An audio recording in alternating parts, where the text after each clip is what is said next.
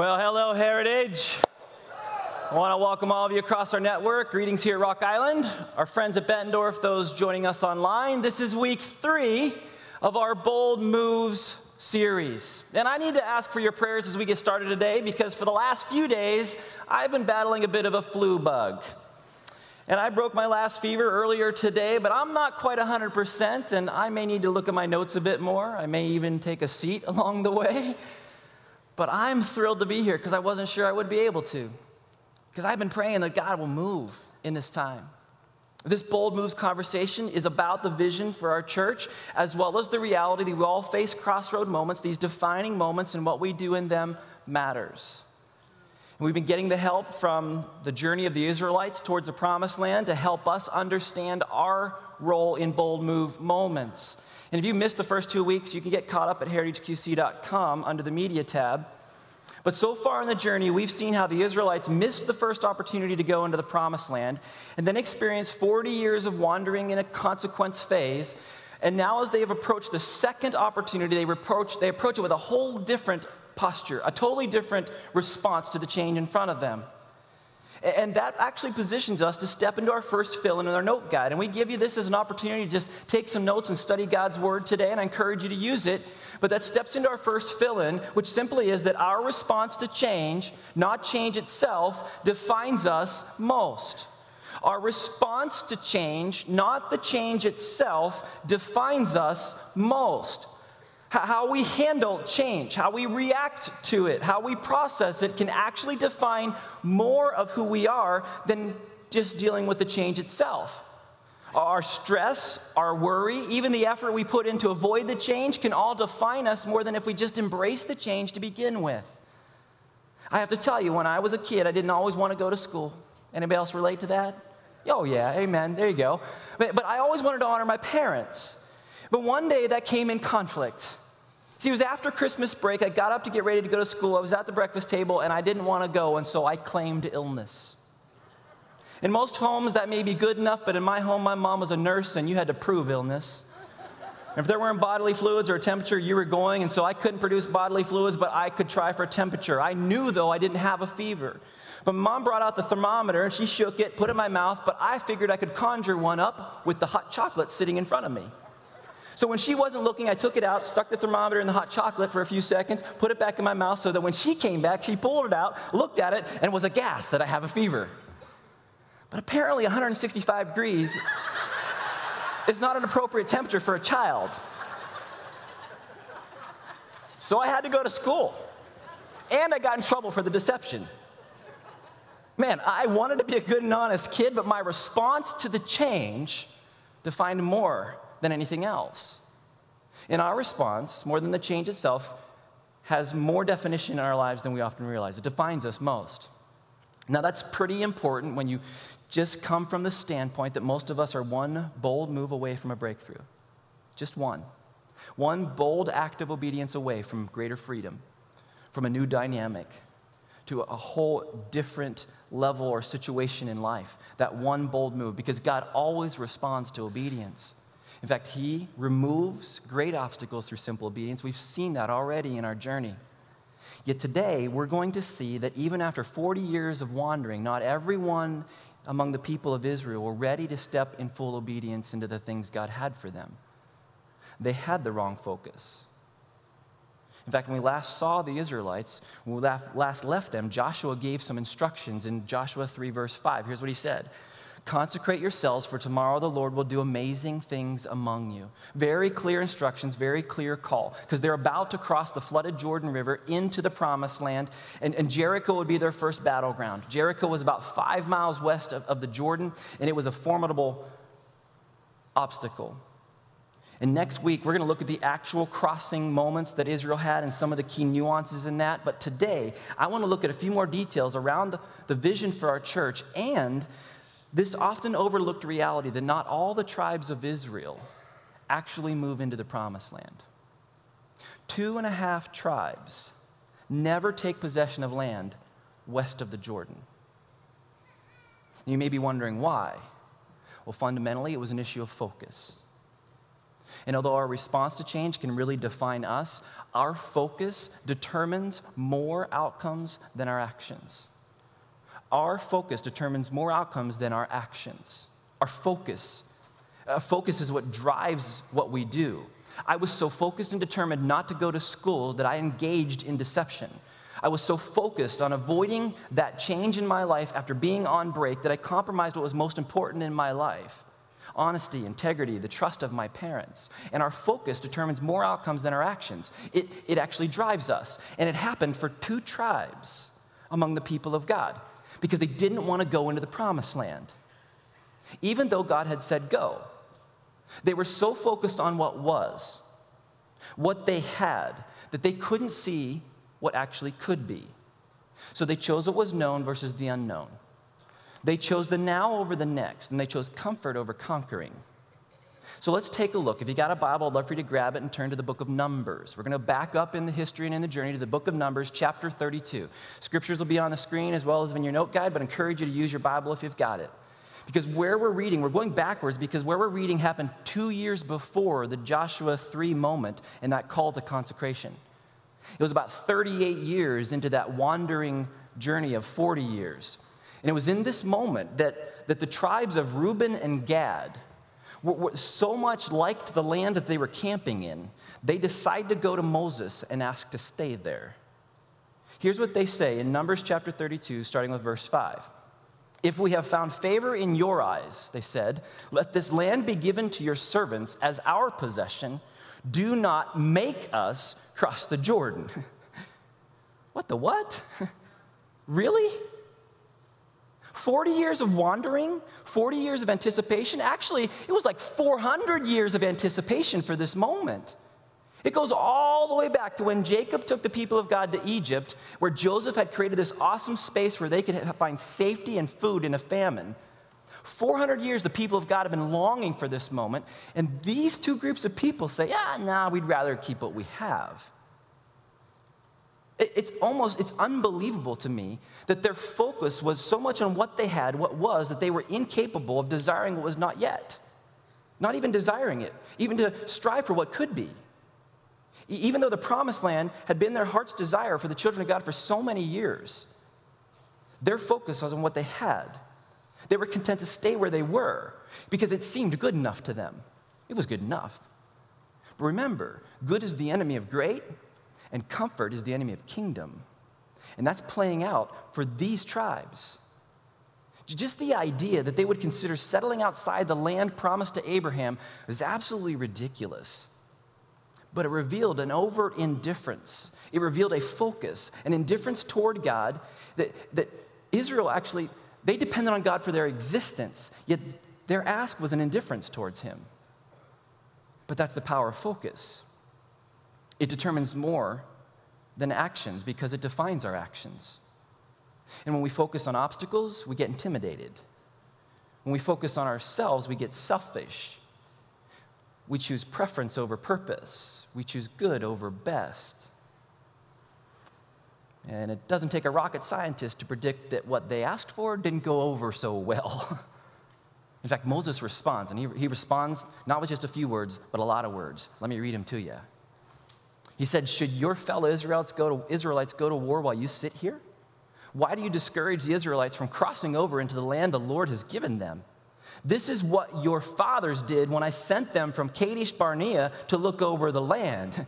He's got this deja vu moment of, been there and done that, we're not going back.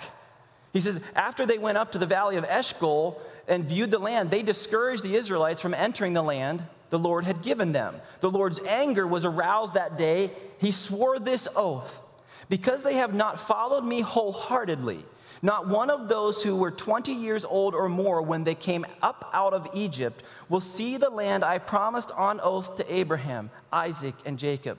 Not one except Caleb, son of Jephunneh, the Kenizzite, and Joshua, son of Nun, for they followed the Lord wholeheartedly. The Lord's anger burned against Israel, and he made them wander in the wilderness 40 years until the whole generation of those who had done evil in his sight was gone.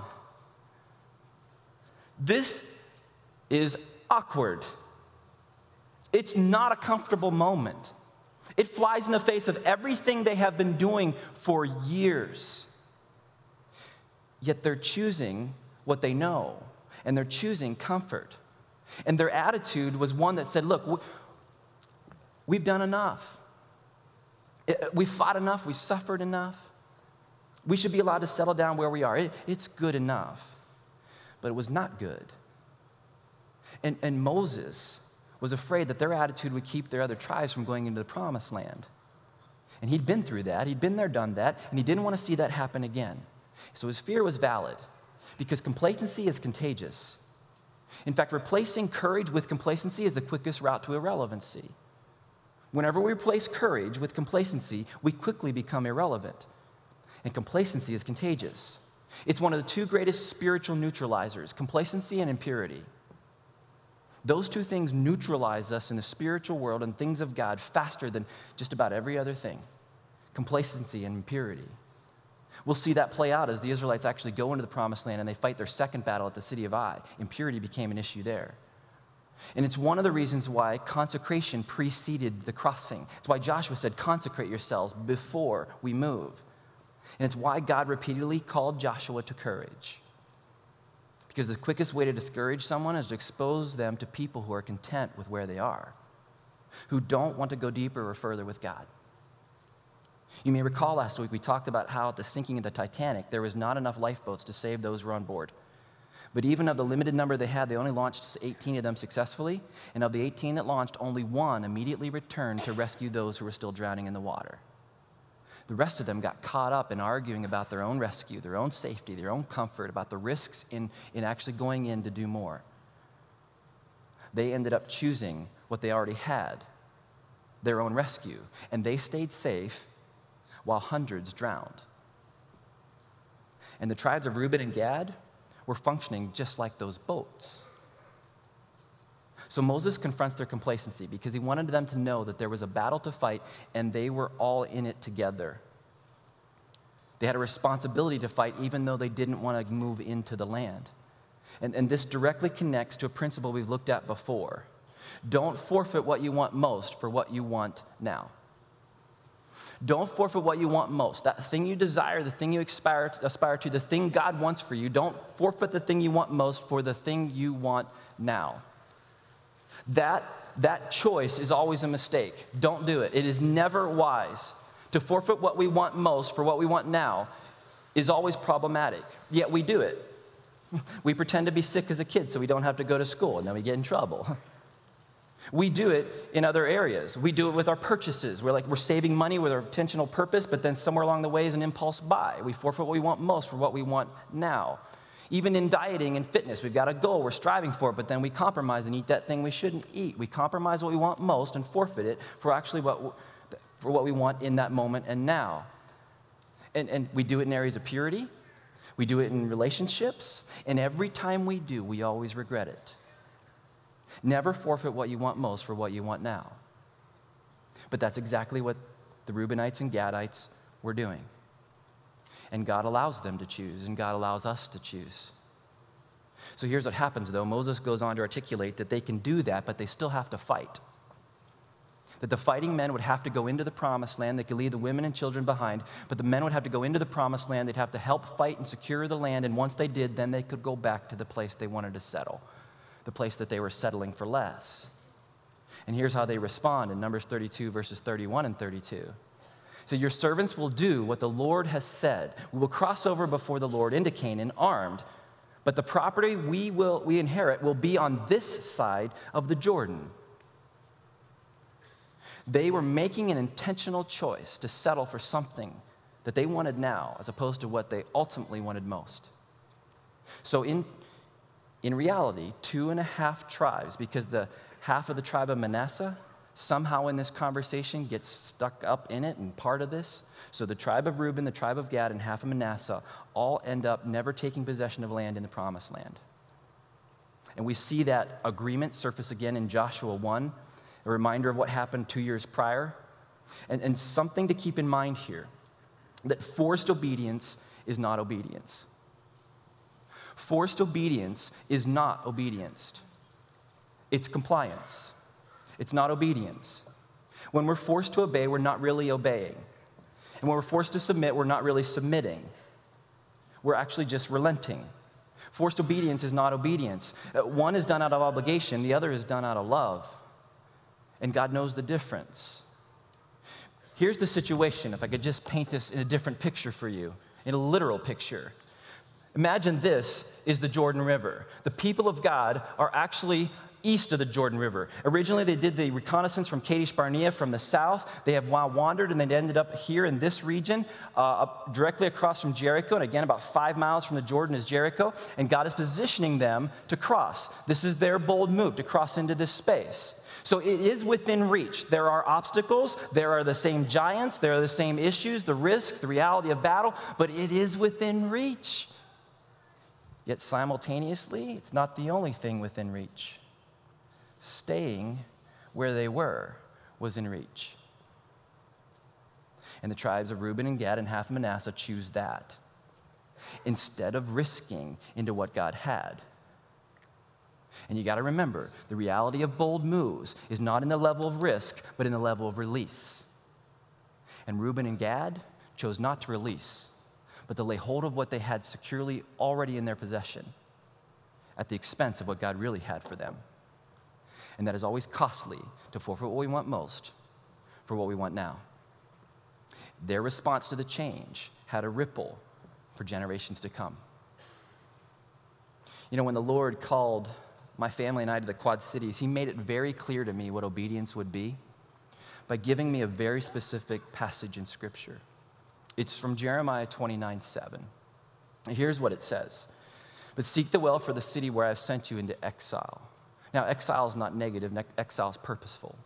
Seek the welfare of the city where I've sent you into exile and pray to the Lord on its behalf, for in its welfare you will find your welfare. This is the very specific scripture that God gave to me as I processed whether he was asking me to come and be part of this church family. And it is the reason behind the way I lead. It was nearly 2 years ago, we celebrated 50 years as a church in our Just One celebration. And as we saw last week, coming out of that Just One celebration, we had 3 expressions in 2 locations in our cities. We had our Rock Island and Vida Nueva campus, and we had our Bettendorf campus. 3 expressions in 2 locations. But as we exited out of that Just One experience and we made bold moves at God's direction, every time we did that, he positioned us for greater impact and influence. And so now, a year and a half later, we stand on the verge of not 2 expressions in this city, but on the verge of 9 expressions within this region that have an impact for God. They scatter all across the city and even out into the region that we serve.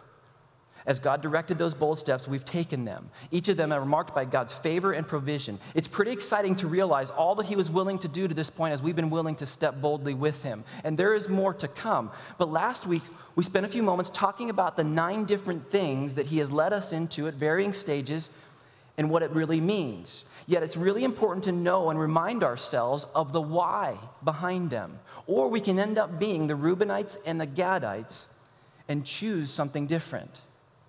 See, let me calibrate you to who we are as a church, because we exist for a purpose. We exist to connect people to God, to each other, and to their divine purpose. This is the reason we exist as a church, to love God, love others, and make disciples. We talk in terms of living loved, living linked, living sent. This is the reason that we exist. We live that existence out with an understanding of the gospel, that the whole gospel doesn't just save, it sends. And so we talk in terms of a reality of a second gap. And many of you have seen this diagram before, but let me just review for a moment.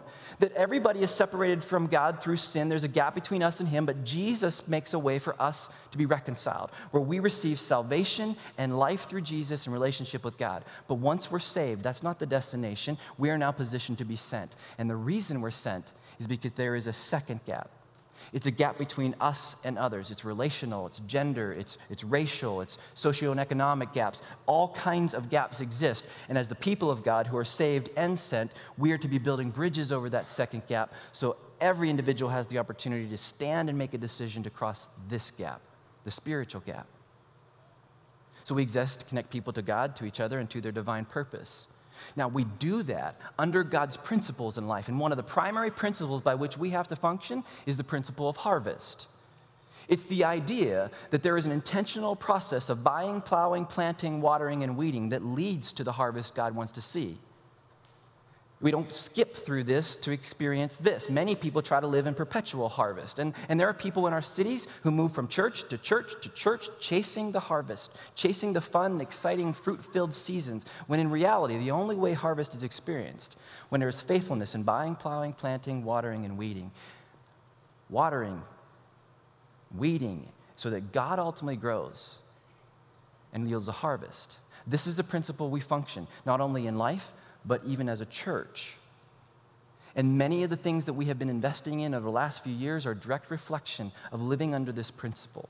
Many of those 9 things that have positioned us to experience God work and move are directly working through the buying, plowing, planting, watering, and weeding realities that God positions for us. And those 9 things can be expressed in a wheel. And just to revisit them for a moment, each of these things are bold move, expressions of bold moves of varying stages, where God has positioned us to seek the welfare of the cities, to raise his son Jesus, to make him famous, not us famous. This is about taking the gospel, the whole gospel, to the ends of the earth.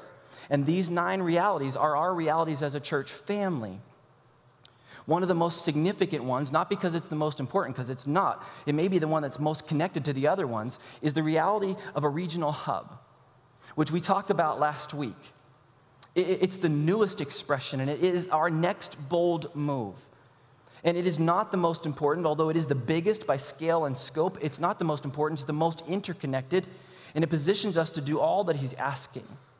Where we as a church family can actually establish the epicenter of a regional movement, a movement of God. The initiative we're talking about centers around the acquisition and repurposing of the former Kone building to serve as a regional hub and an epicenter of a powerful movement of God in the Quad Cities and beyond. This is how God is positioning us out of the bold moves he's already given us. We're not seeking to build something, but to start something that outlasts us, a movement that ripples for decades and generations to come. It is so stinking cool, and it is exciting that he would allow us to play a small part in it, but it would require us to make our bold moves. It would require us to be all in the journey. And this epicenter hub reality is designed to be a center of 4 specific things: a center of intercession, a center of multiplication, of reconciliation, and collaboration. You can get more of what those mean from last week's conversation, but those 4 realities position us as a church to be a center, not a community center, but to be in the center of the cities and the center of our community. In fact, literally, we're talking about a location that is in the center of our cities. If you dropped a pin in the middle of the Quad Cities, it would literally fall in the space that we're talking about. And the work that God is calling us to, the influence he's calling us to, he's desiring to ripple from that location across the Quad Cities as we increasingly love and serve, so that people would come to know him and his son Jesus. Now, we don't see this happening all at once. In fact, we really see it in an incremental occupation. Although there are a number of ways to proceed forward, we believe that the most effective use of space and resources is to follow a phased plan that allows us to incrementally grow into the facility and ultimately maximize its full potential. So we've identified 3 phases by which we think we can step in obedience with God. 3 phases, the first of which is just acquisition and initial occupation. That's to move into the space, to centralize network offices, and to begin to launch that center of prayer reality. On top of that, we see launching a campus in that space, a downtown campus, 600-seat facility. So in one service, 600 people could gather. Beyond that, beginning to engage in those second gap ministry realities and expanding partnerships in that space. That's phase 1. Phase 2 would involve expanding those campus realities. It would involve investing in greater partnership, expanding the intercession, the prayer piece, to a 24/7 reality over our cities, and leaning into greater collaboration around those second gap opportunities that God has for us. That would be phase 2. In addition to that phase 2, we would continue to create space for others to use the space that we're not using. In fact, I should have said in phase 1, we would continue to lease the spaces we're not using as a temporary source of income. And as we incrementally grow into those spaces in phase 2 and beyond, we would limit those leased arenas and position partners and ministries to function in that space. So by the time we reach phase 3, it's a full occupation where every nook and cranny of that facility is used for ministry. with partners. This is not just about us. It's not just about one church. It's about like-minded churches and like-minded organizations being positioned to see these cities transformed as we seek the welfare of these cities. Now, if I talk to you a bit about why there, I could talk to you about centrality in the cities, high visibility and access. I could talk to you about a return to our roots in Moline, even great access to our communities, the unique prayer hub space in the tower itself. But it's more ministry space and it's more office space, but it aligns with our philosophy of retrofitting buildings and not building new buildings. Every facility we're currently in is a retrofitted facility. We have taken it and repurposed it for kingdom work. And we believe this is one of those spaces God wants to do that again. Now, I know there's lots of questions around this, and one of the big questions for many of you is, what about the bridge? Isn't the bridge changing? Actually, absolutely it is. And the bridge is literally going to move from the west side of the property to the east side of the property. Let me show you a computer rendition of what it will look like from the Illinois Department of Transportation. So here's the facility. The bridge currently would run over here, and the new bridge would run just to the opposite side, not impacting or changing the accessibility, actually repositioning accessibility to a greater level, to a bike path that comes off of the bridge around the front of the property and beyond. And so the bridge reality is obviously something we would have to deal with in transition, but not ultimately something that hinders our ability to accomplish the vision God has for us. And I've got to tell you, every time I have shared this thing with people, whether it's the lead team or the board, which again is 100% unanimous behind the endorsement of this vision, or I've shared it with our district leadership, who is, again, they are totally on board, and they've already committed 6 figures to our ability to move into this project. Even conversation with our general superintendent of the Wesleyan Church, everybody endorses and comes alongside with strong confirmation and affirmation. Even as we've talked with city officials, we've engaged experts in fields of construction and commercial realities, we've engaged experts in other arenas, we've gotten repeated confirmation that what we're seeking to do is both good and pleasant and positions us to seek the welfare of the cities in the way God is calling us to. In fact, I can't even start to unpack the favor God has given us in conversations around this idea. We've been able to sit at tables that most churches don't get to sit at.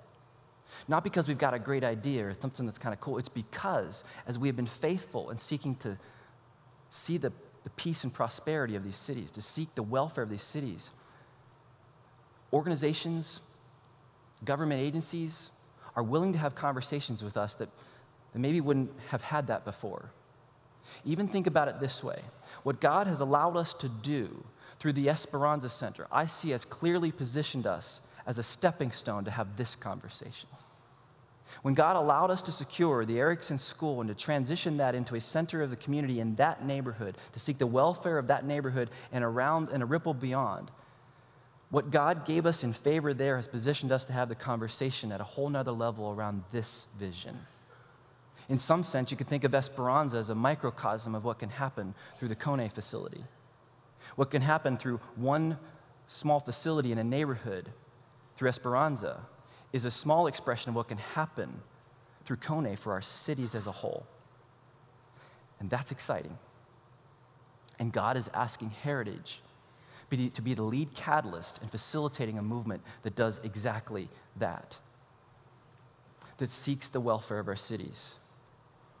We're in conversations with partners, and I believe they will partner with us. I already said the district has committed 6 figures to our ability to step into this.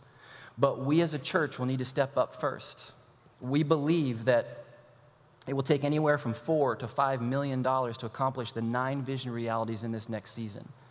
The biggest unknown is the purchase price of the building. And we've started initial conversation, but not yet landed on a mutually agreed upon price. But that $4 to $5 million may feel like a number not within reach. But we're a big church. And when we each engage, it's well within reach. But so is choosing our comfort. So is choosing what's known. Now again, this vision is about 9 different things over the next season, over the next year plus, with various stages on those 9 things. But this next bold move around the Kone is the biggest, and it's the newest. It has the highest collaboration realities, and it positions us with the right foundation to sustain the exponential influence and ripple God's calling us to. We can't sustain that from any of our existing 3 locations.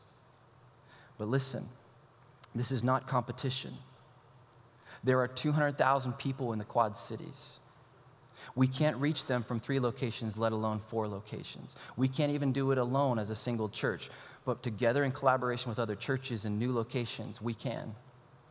And each of our campuses reaches different people because each is different in its own personality and strengths. Yet God is calling us as an entire Heritage family to be the catalyst of a regional movement, a movement that ripples for decades and generations to come. And we believe it can happen in a place like this, in a location like that. Now, I realize that some of you are hearing this for the first time, and even those who heard some of this last week, you're still processing. And it can feel overwhelming. I acknowledge that. It's big, but it's not too big for God. Some of you are still ready to go, saying, let's roll. We're still waiting to talk to God and journey together, so hang on. But I also realize that some may even be feeling uncomfortable, may even feel like this threatens something that you value. But in reality, it likely only threatens your comfort. It threatens what you know, and it positions you in a place to risk with God. But I want to tell you that this is not a reactionary thing, it's a visionary thing. And we believe it is based totally in obedience. And I want to continue to invite you to prayerfully process this with the Lord, to seek His face. And as you continue in that process, I want to give you a chance to hear from a few others, a few Heritage family members who have been processing this vision on their own. So check this out.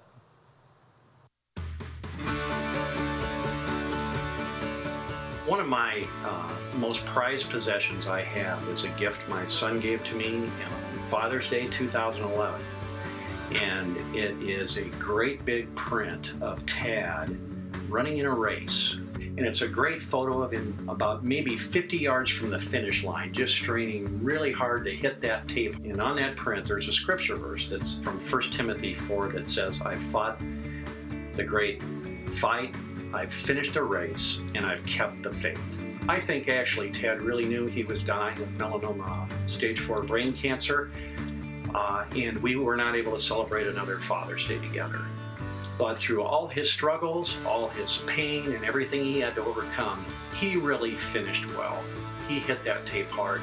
And isn't that kind of what we all want to do in our lives? We all want to finish well. We all want to fight the good fight. We all want to finish the race. I see that tower in Kone as a beacon of hope and healing to the entire Quad Cities. Something so much bigger than me, something that can leave a lasting legacy long after my 9 innings are gone. And I am so excited. I'm all in on this. I'm 110% in on our bold moves. Actually, I think I'm like 200% in. It was exciting. It was over the top, ecstatically inspiring, and all I kept thinking was, yes! I get to be part of this! I thought of the Bible story of the spies that went into when Rahab was in Jericho. And Salmon was one of the spies that was sent. And he actually later married Rahab, and she was praying for the hope. She was praying to be delivered. And so I just think of that story, and I think about how it seems so huge. That city seemed like there was no way. There was absolutely no way. The wall was too big, etc. And it just makes me trust God. It's really big, and I can't, it's too big. It kind of overwhelms me a little bit, but I think that's okay, because God can handle the overwhelming. I kind of reflect on the past a little bit. Being part of the church when we were in a little brick building in Moline, seeing the first expansion, being part of the leadership team when we bought the Rock Island Fitness Center, which is now the Rock Island campus, and then being part of the group that incepted the Bettendorf campus. And now seeing this, it's another exciting step in the Heritage journey. My name is Chris Beckwith. My name's Ben Woomer. My name is Margie Agnew. Jerry Rupplinger. Bob Nelson. Brian Burke. I'm Michelle Beckwith. My name is Tim Howard. My name is Bill Sandry, and I'm excited about the unity that this project will form. And I am excited because God is on the move. This is going to be reaching and impacting lives way beyond the Quad Cities. Center for Influence. And the pursuit of lost souls. I'm excited. I'm excited about the possibilities of what God can do to reach the people of this community with his love. We've been praying about this now, and there is an assurance that this is something bigger than us. It's a God-sized thing. We're called to go and make disciples, not just to wait and hope that disciples come to us. So I feel like this initiative is just a great way to proactively and obediently go and do that.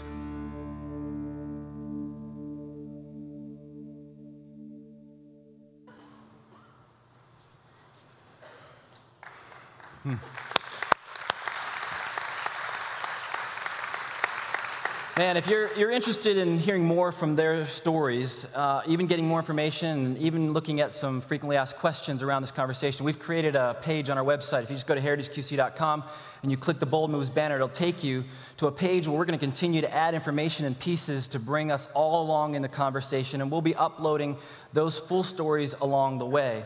I encourage you to check that out. Reminding you that our response to change, more than change itself, defines us most. And this vision positions us for what can be for generations to come. But it's going to require all of us. It's going to require every campus, every person to lean into this and make their own next bold moves. And the immensity of this is a really good identifier that it's not us, that it's God. And it will position us with the platform and the paradigm to sustain the ripple for decades to come of that regional influence that I think God is calling us to facilitate. We can't do it from our existing places. We can't do it from the east side of the Jordan. And this has the unanimous endorsement of the board and the leadership team. So let me take you just to some quick so whats. I want once again leave us in a tension between now and next. There will be a tension in this conversation until we get on the other side of this journey. And I don't want you to try to solve everything at this point. I want and need you to pray and talk with God. We'll continue to strive to answer questions. But today, again, I want to invite you just to continue to seek the face of God in your personal time with Him. Spend time with Him. Because the next thing I'm going to ask of you is what part He is asking you to play in this. Our ability to step obediently into the next season will require 3 specific things. And I literally want to invite you to pursue them this week because they are the same 3 things that Israel was invited to do. And first is to pursue full consecration.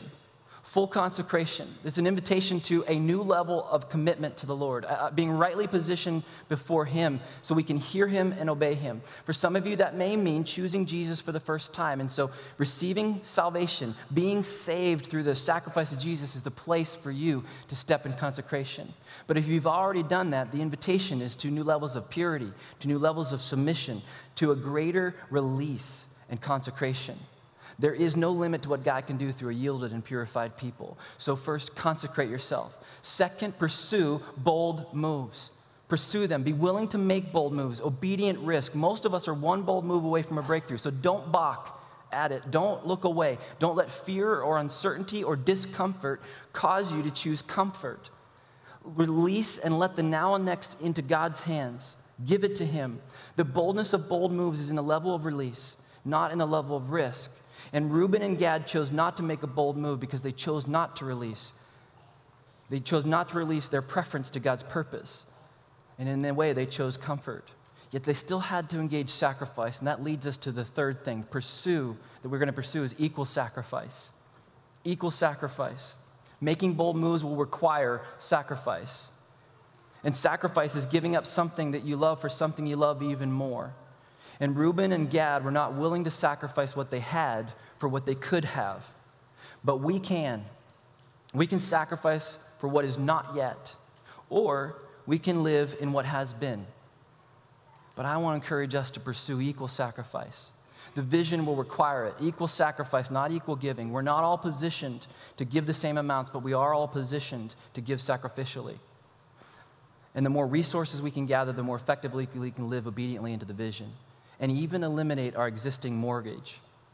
When you came today, you received a response card. I would encourage you just to grab that for a moment and take a peek at it. This is a tool I want you to use later. Later. When I want you to use it? When?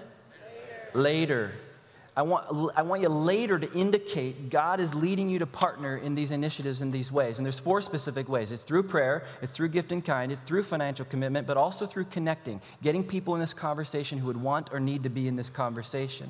And I want to encourage you to take time this week to pray about how God's asking you to partner. it is important for us to know how God is leading you so we know what we can facilitate. And this commitment is intended to focus on our initial investments. It's phase 1. It runs through 2017, so the commitment is for the 2017 year. There's an online option available at heritageqc.com, that same resource page I talked about. You'll be able to click and get to that. But I want to encourage you to take this and pray. I'm not asking you to do anything with it today, but take it and pray. If you're not already obediently giving to God what is first fruits, what we call the tithe or the tenth, you got to start there. That's the place to start. In fact, in February, we're going to take time to talk about the principles around God's expectation with our money and our finances. But faithfulness with what we have is the precursor to God responding with greater favor. And so next week, when we come back, we're going to continue to process doing the 3 things I've called us to: full consecration, bold moves, and equal sacrifice. And I believe God wants to do all 9 things that we're talking about in a way where only He gets the credit. Like He led Israel into the promised land.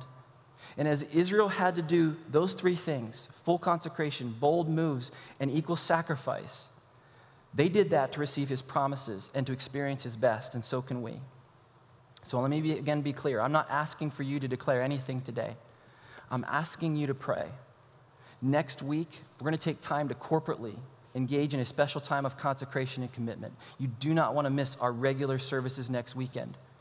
You may also want to mark on your calendar February 12th as a day where we're going to gather as a church family in a scoop conversation to talk more details and more information around the research we have, things like hydrology studies and all the things that we've done in pursuing and investigating and exploring this opportunity. But again, this week, I'm asking you to talk to God, to continue in the tension between now and next. Ask God as a family. Ask God as couples. Ask Him what He is asking you to do. I am confident that God has done amazing things among us. I'm grateful for the things He has done among our church family, but I'm excited for what He's still wanting to do tomorrow. And we have a clear mission to reach out to the spiritually lost of this world and to raise up fully committed disciples of Jesus who love God completely and unconditionally. And that will require great obedience and great commitment to love and serve the 400,000 of the Quad Cities and to reach the 200,000 of these cities who do not yet know Jesus.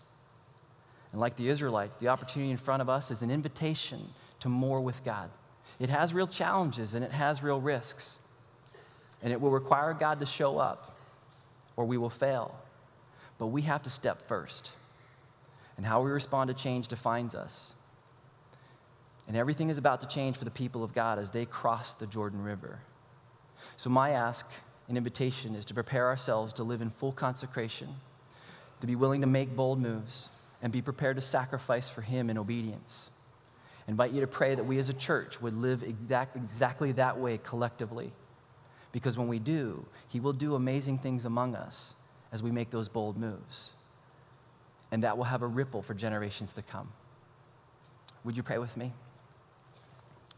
Heavenly Father, as we continue to have this conversation, as we engage in further details and information, as we process realities, as we each individually process what You're asking us to do, I pray You'd speak, Lord.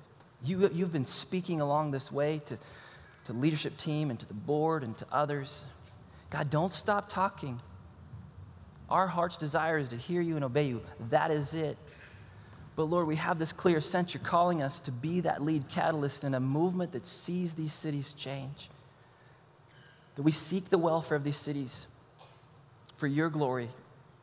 So Lord, as we step into a time of worship, as we step into another season of prayer and just having the conversation with You about what You're asking each of us to do individually and as couples and as families, God, may You speak and may we step boldly. Because I realize, Father, what You're asking of us is more than we can ever begin to even think or imagine what can come from it. But may You find us faithful. May we respond to the things in front of us with courage, with boldness, and not choose complacency and not choose comfort, but simply choose obedience. So, Lord, guide and direct and lead, and may You speak to Your people, and may we respond with saying, "Here am I, send me. Here we are, send us." I pray this in Jesus' name. And everybody said, amen.